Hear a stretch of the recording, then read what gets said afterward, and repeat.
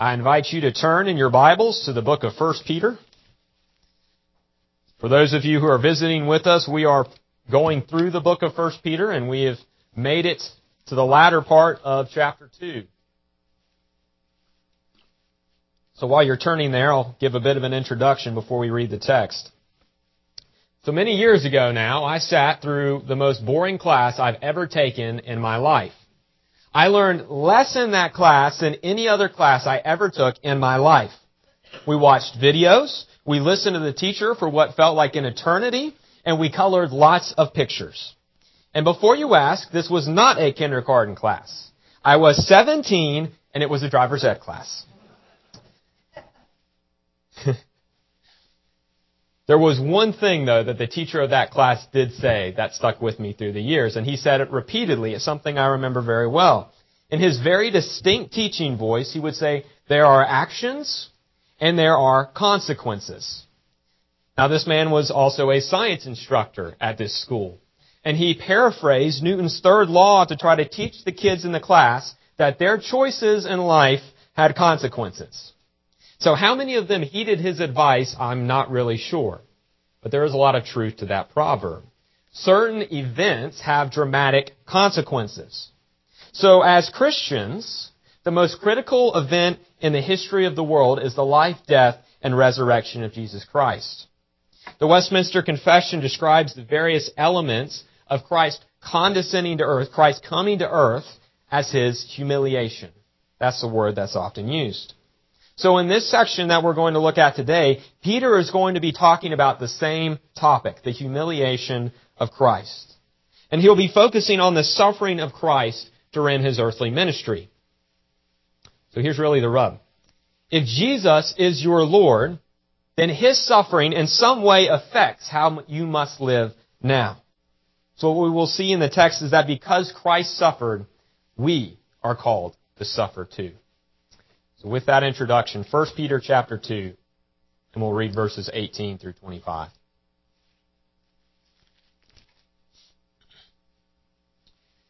Servants, be subject to your masters with all respect, not only to the good and the gentle, but also to the unjust. For this is a gracious thing.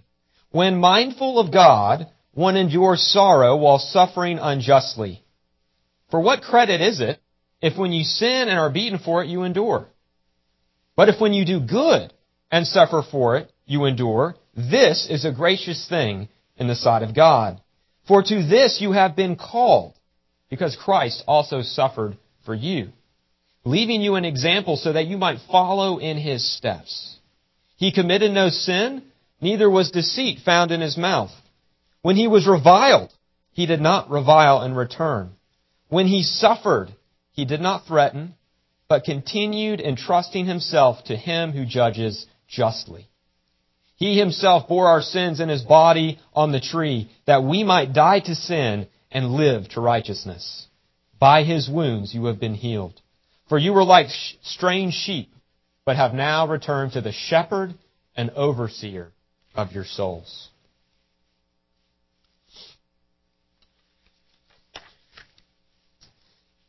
So last week we looked at the first of the three occurrences of this command in 1 Peter to be subject.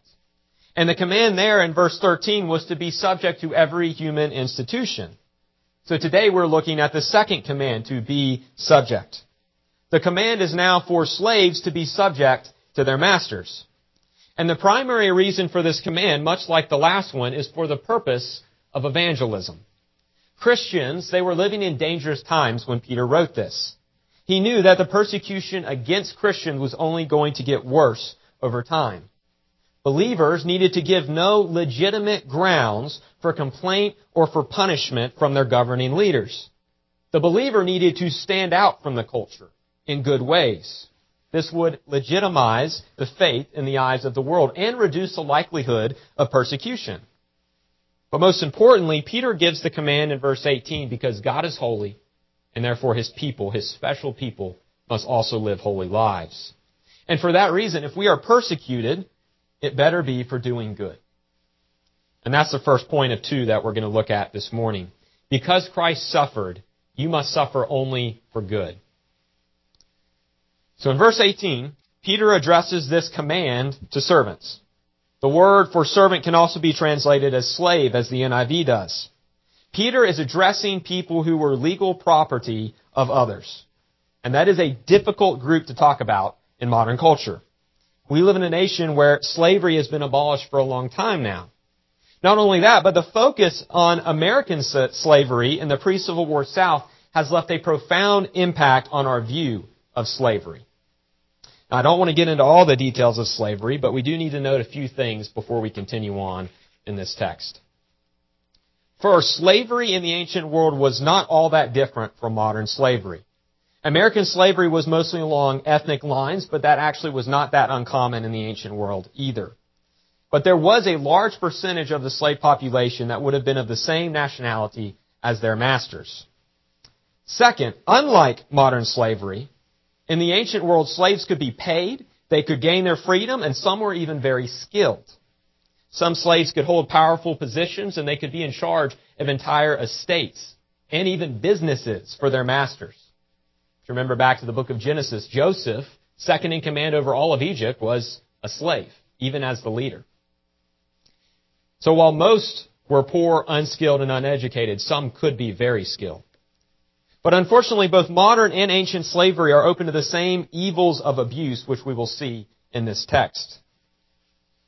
The third thing we need to note is that slavery was not a creation ordinance or something designed by God. Scripture neither affirms nor forbids slavery. Slavery is a human institution that was developed after the fall in a sinful world.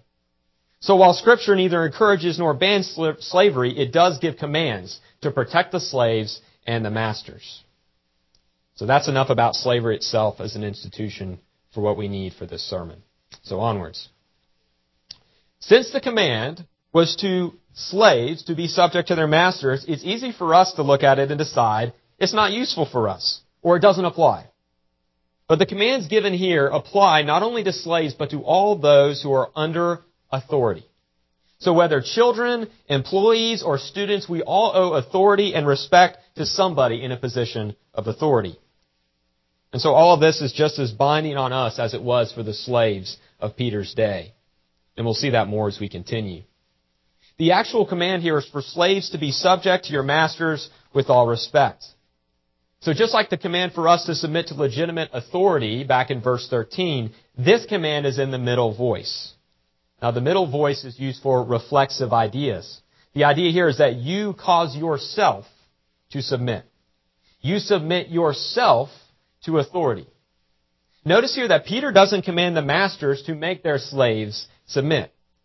He speaks to the slave and orders them to submit themselves. They must choose to willingly submit to the commands of the one in authority over them. The Lord is the one true authority who has put every other authority in place. And as such, the slave is to submit himself to the master and to respect him. And the reason for submission here is not because the master is worthy of it, but because God has called the slave to submit. We respect earthly rulers, not because of who they are, but because of who God is. And this is especially important for us to grasp as we move along in verse 18. Because if a slave has a good master, of course he should obey him, right? If we have good employers, we should respect them.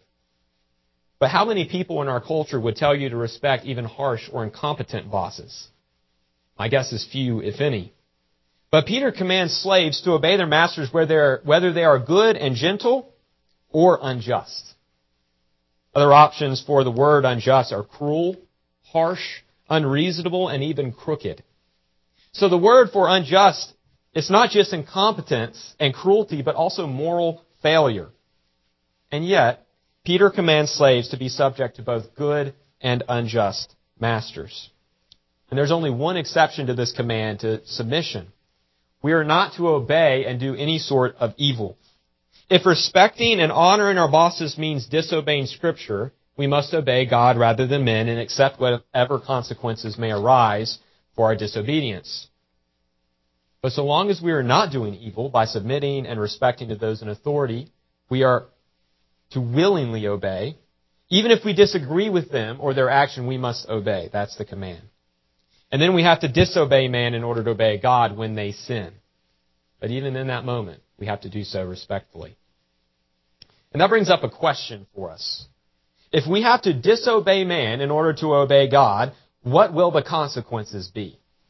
What if we follow God with our whole hearts, seek only that which is good, but we are punished for it by evil men? We live in a fallen and a sinful world, and as much as I would like to say that suffering doesn't happen, it happens every day. We follow the Word and our consciences, and yet we are often punished by the world for it. So that leads to more question. Is God incapable of protecting us? Or maybe we messed up and He's punishing us. Well, that's not what Peter says. In verse 19, he says that it is a gracious thing to suffer for doing what is right. The Greek word that the ESV translates as gracious is charis. It's the normal word for grace. So how odd does that sound? It is a grace to endure suffering unjustly. What do you mean, Peter? How could it be a good thing to suffer? Well, Peter's answer in the text is that it all depends on the reason for your suffering. And ultimately, there are only two ways to endure suffering under authority. First, there is suffering that comes as a consequence of sin and disobedience. For the slave in the ancient world, for the slave in the ancient world, disobedience and disrespect were commonly punished through beatings. It was a physical type of punishment. For the employee today, it can be equated to being sent home without pay, to having your pay docked, or for being fired. For a child disobeying their parents, it can be losing toys, losing privileges, or being sent to time out. Regardless, the reason for all of these punishments is disrespect and disobedience. In other words, if you talk back, disrespect, and disobey the authority, then you deserve to be punished. And in our anti-authoritarian culture, we always like to blame the boss or the one with power. That wicked manager fired my friend. Yeah, well, your friend showed up late to work for a month straight and then didn't show up for 3 days. That person disrespected the boss and deserved to be fired. The slave that willingly refuses to listen to the master deserves punishment. The citizen that refuses to obey traffic laws or to pay taxes deserves to be punished under the law. All of these examples have one thing in common. The suffering that the offender has to undergo was earned. Now, whether the severity of the punishment fits the crime, that's another conversation. But if you do evil, then you deserve the punishment you get. You don't gain anything by being punished because of your own sin or stupidity. That's why Peter asks, what credit is it? What can you gain by suffering that you deserve? Well, the answer is nothing. But there is a way to suffer that will be to your credit. So second, there is suffering that comes from doing good. If instead of disobeying and disrespecting authority, you obey and respect authority, then you deserve no punishment. But the problem comes when the will of God and the will of our bosses does not line up. When they disagree, then we have to obey God rather than men. And more often than not, we must disobey men to obey God, and evil men then punish us for it. In these situations, we have done nothing worthy of punishment, but we receive it anyway. You respectfully stood your ground and remained honest with the customer. You affirmed the Bible over an evil in society. You refused to alter the numbers that your boss told you to in a report. Anytime you do what is right and are belittled, demoted, or fired, you are being punished unjustly. You did not deserve what you received. You did what was right, and yet you paid a price for it. Well, Peter says that when you endure suffering for doing good, this is a gracious thing in God's eyes. There is no credit for suffering for sin, but it is a gracious thing to suffer unjustly for doing good. And there's an inclusio in this verse. Look at verse 19 and then in verse 20. This is a gracious thing in verse 19, and then in verse 20, this is a gracious thing. So twice over, at the start and end of this section in the text, Peter says it is a gracious thing to suffer for doing good. Now, I don't know about you all, but suffering doesn't sound good to me. How is it a grace to suffer for doing right? When I do everything right and yet I get punished anyway, I tend to be pretty discouraged. Shouldn't we be rewarded for doing right? And here we have to remember the reason we are to obey and respect our earthly bosses and masters. We are never told to obey them because of their qualities or how worthy they are personally. We are only ever commanded to obey and submit to earthly authorities because the true authority has put them there. It is according to God's providence that we grew up with the parents that we had. He planned who we would work for. For the slaves of Peter's day, He ordained whom each one would serve. We do not work for men, but for God. That's why Paul could write in Colossians 3, "Whatever you do, work heartily, as for the Lord and not for men, knowing that from the Lord you will receive the inheritance as your reward. You are serving the Lord Christ." So notice that just as we are really serving God, not man, so God gives the true reward, not man. Evil bosses and masters may repay us evil for good, but God will reward us richly for good. It may not always be in this life, but as we obey Him and submit to even harsh earthly rulers, we are laying up treasure for ourselves in glory. And that's why Peter can say it is a grace to suffer unjustly for the truth. Any who suffer for the Lord's sake will be rewarded richly in the end. Therefore, we have to be ready to both submit to earthly rulers and to suffer for doing good. Anyone can submit to a brilliant, kind, wholly respectable boss.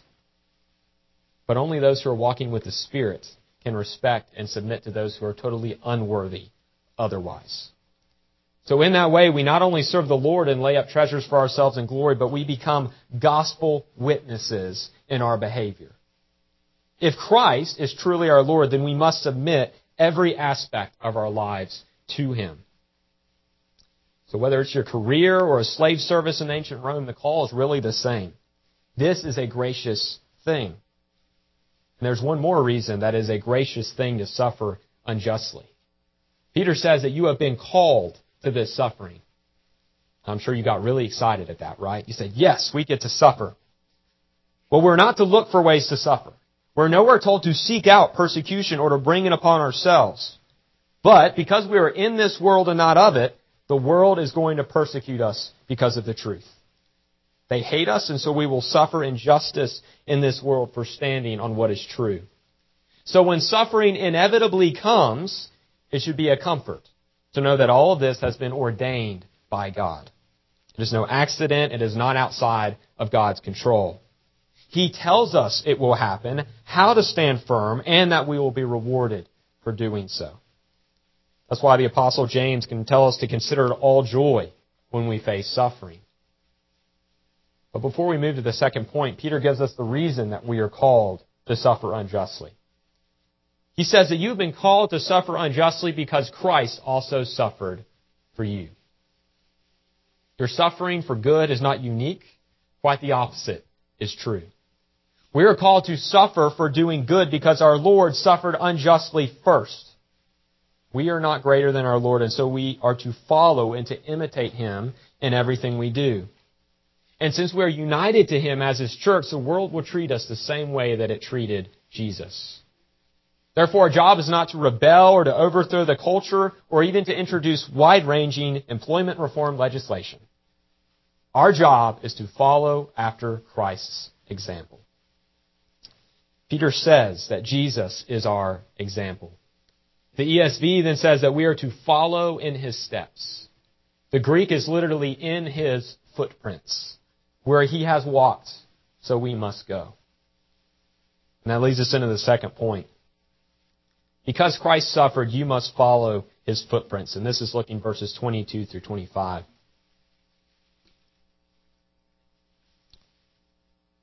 So while we are talking about a very different subject, Peter gives us tremendous encouragement. It's a scary thing to risk persecution. The prospect of losing a job for your faith is a very real possibility. Being mocked, being ostracized for your faith is not theoretical, it's real. There are real and painful consequences for following God in an evil world. And yet with all the risks and all the unjust suffering we may undergo, we are not alone in that suffering. There's absolutely nowhere God can call us to suffer that Christ has not already been. We are told to follow in the footprints of Jesus. We do not have to be trailblazers exploring new forms of suffering for good. In every trial we undergo, Jesus has already been there. Otherwise, you couldn't follow in His footprints. He had to go there first, or there wouldn't be a footprint at all. He's our model for how to suffer for doing good. And that's what Peter turns to next in this passage. Christ is your great example. Verse 22 tells us that Jesus committed no sin. There's not one single law of God or legitimate command of men that Jesus broke. Now, Peter walked with Jesus for over 3 years.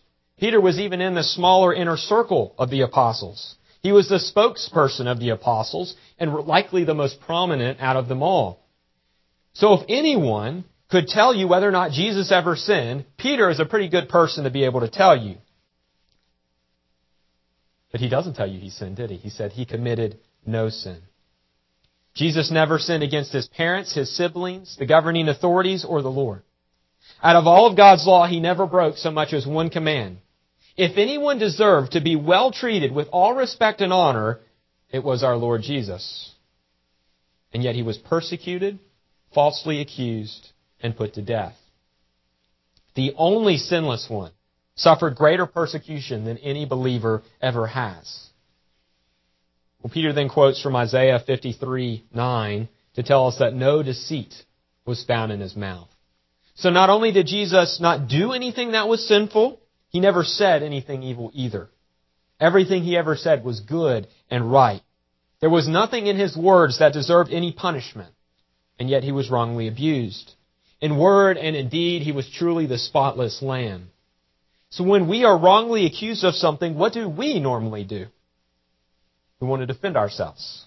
Our self-righteous zeal kicks in, and it leads us into defense of our innocence. We don't deserve this. It's even worse when people shame and mock us. What is our tendency in those situations? It's to turn around and return the favor. We counterattack to show why it is wrongful to accuse us of these things. We want justice, which isn't necessarily a bad thing, but we normally want it for our own sake and our own glory. But how differently Christ responded when He suffered. Peter says that when Jesus was reviled, He did not revile in return. When He suffered, He did not threaten. Surely the perfect God-man had every right to repay the evil of His persecutors with judgment. He could have defended His case and punished His enemies right then and there. And yet He did not condescend to their level. Jesus did not meet them in their evil. In fact, Jesus made no reply to His tormentors at all. Jesus made an appeal to one and to one only. He spoke to His Father, and He entrusted Himself to the one who judges justly. Our Lord knew He was innocent and that He was undeserving of this treatment He received. But He also knew that there was purpose in His suffering. He knew that it was part of what His Father had ordained. And furthermore, this sovereign and all-knowing God knew the sins of every man present. Those who crucified God or crucified Christ would all be pacified in the end. Either they would one day be crushed and pay the penalty for the torture they committed, or as they repented, Jesus' blood would cover their sins. The Lord knows and sees all, meaning no sin against His anointed one or His children will ever be forgotten or excused. So in addition to trusting the Father through the suffering, Jesus had purpose in His suffering. In verse 24, Peter tells us that Jesus bore our sins in His body on the tree.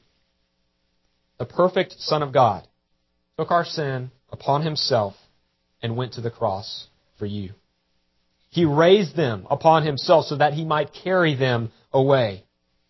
The word for tree is the same word used in Deuteronomy 21:22, where anyone hanged on a tree is under God's curse and judgment. To be hung on a tree is to be rejected by God. And this is crucial for you to understand about your salvation. Jesus took your sin and He lifted it onto Himself. Then with that sin attached to Him, He became accursed on the cross. Your sin was put to death right then at the cross. It was paid for in full and it was removed from you forever. Look at the result of the removal of your sin in verse 24. Peter says that the purpose of the sinless one taking your sin and putting it to death at the cross is so that we might die to sin and live to righteousness.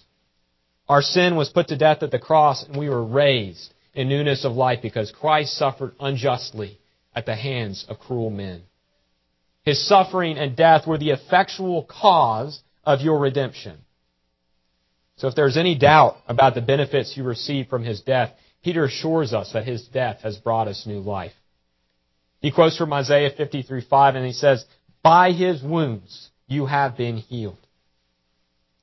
The unjust treatment of Christ is the means by which your healing took place. The healing here refers to your forgiveness and your spiritual renewal. Your very salvation is founded upon Christ, who suffered unjustly at the hands of wicked men. This is one of the clearest passages in Scripture of what theologians refer to as the substitutionary atonement. Christ, as the substitute, took on Himself all of your sin and its penalty. He then went to the cross and put that sin to death by paying the penalty Himself. But Jesus didn't just suffer so that we might die to sin, but that we also might live to righteousness. His perfection, sinlessness, and righteousness were then placed on you. So not only has your debt been paid by Christ, but He has made you holy and righteous before God. In the Lord's eyes, you are perfectly righteous and holy because you belong to Christ. And this grand plan of salvation has been God's plan from the beginning of time. Throughout redemptive history, God has been gathering together all of His wandering sheep and bringing them back into the fold. He has worked a grand plan of redemption in order to connect us to His Son, the overseer of your souls. That's why I read from Ezekiel 34 for our scripture reading. I wanted you to see that even back then, when Israel's leaders were failing to lead justly, God had a plan through it. Even then, the true shepherd was waiting to come to the earth in order to redeem and to gather His lost sheep. His suffering was unjust, cruel, and perpetrated by wicked men. But it was all according to God's eternal purpose. And it was God's eternal purpose so that He could claim you as His own.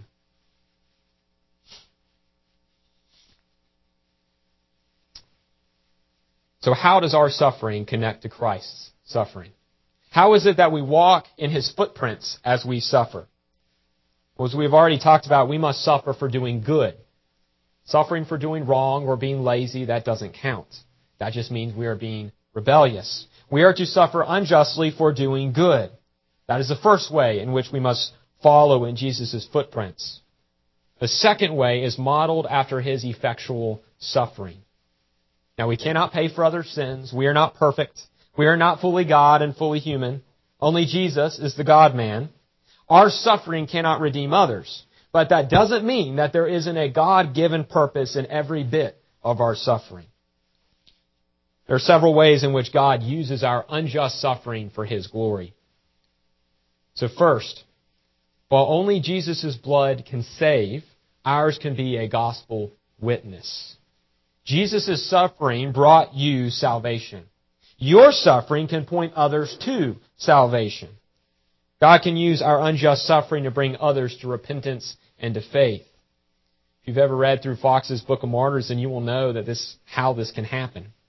As we suffer unjustly, God can speak to the hearts of those who witness the injustice, even those committing the injustice. He can awaken them to their sin and their need of forgiveness and even provide the opportunity for you to share the gospel. Second, God can use our suffering as a judgment against the persecutor. Much like preaching the gospel, our witness is a double-edged sword. Through both, God is either working to redeem or condemn all who hear His word and witness our suffering. Those who have heard the gospel preached and seen it lived out through our behavior and good deeds will have no excuse on the last day. Remember that Peter wants us to be evangelists. All of the commands to be subject from chapter 2, verse 11 through chapter 4, verse 11 are for the purpose of making us gospel witnesses in the world. And what an amazing thought that God can even use unjust suffering to evangelize the world. And yet, given that Jesus' unjust suffering brought about our redemption, should we be surprised by that? Well, third, God can use unjust suffering in your life for your sanctification and faith. As you learn to imitate Christ and entrust yourself to His care through every trial, God is growing you. Even in the most painful and unjust trials, God is preparing you for an eternal weight of glory in walking with Him. As Romans 8:28 tells us, all things work together for the good of those who love God.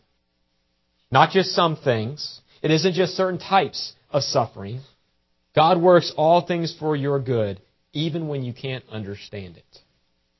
And in these ways and many more, the Lord uses our suffering to grow His church, to mature us, and to display His overpowering glory. Now, I didn't title this sermon Graceful Suffering in the bulletin to describe how you handle suffering. I use that title to describe God's grace in your suffering. It has a purpose in it for your good. Believers, you will be persecuted at some point for doing what is right. And in those times, you must entrust yourself to the Lord. Lean on Him for the strength you need, and watch for the Lord to work through even unjust suffering. And count it all joy, not because suffering is fun, far from it, but because you are connected to Christ and He suffered unjustly for you. Whenever God sees fit to lead you into suffering of any kind, Jesus invites you to walk in His footprints. Let's pray. Lord Jesus, this is a difficult text for many reasons. The most difficult of which is that you have called us to suffer. And suffering is not something we seek out or want to seek out, and it's not something you've even told us to seek out. But it is something that you bring to us in our lives. So, Lord, even as we struggle with that reality, help us to rest in your promises, to entrust ourselves to you, because you have a purpose in every bit of it. There's no accidental suffering. There's no accidental unjust suffering. Everything is from your hand for our good and for your church and for your glory. Lord, help us to rest in that, and to rest in Christ as our example. We ask all this in His name. Amen.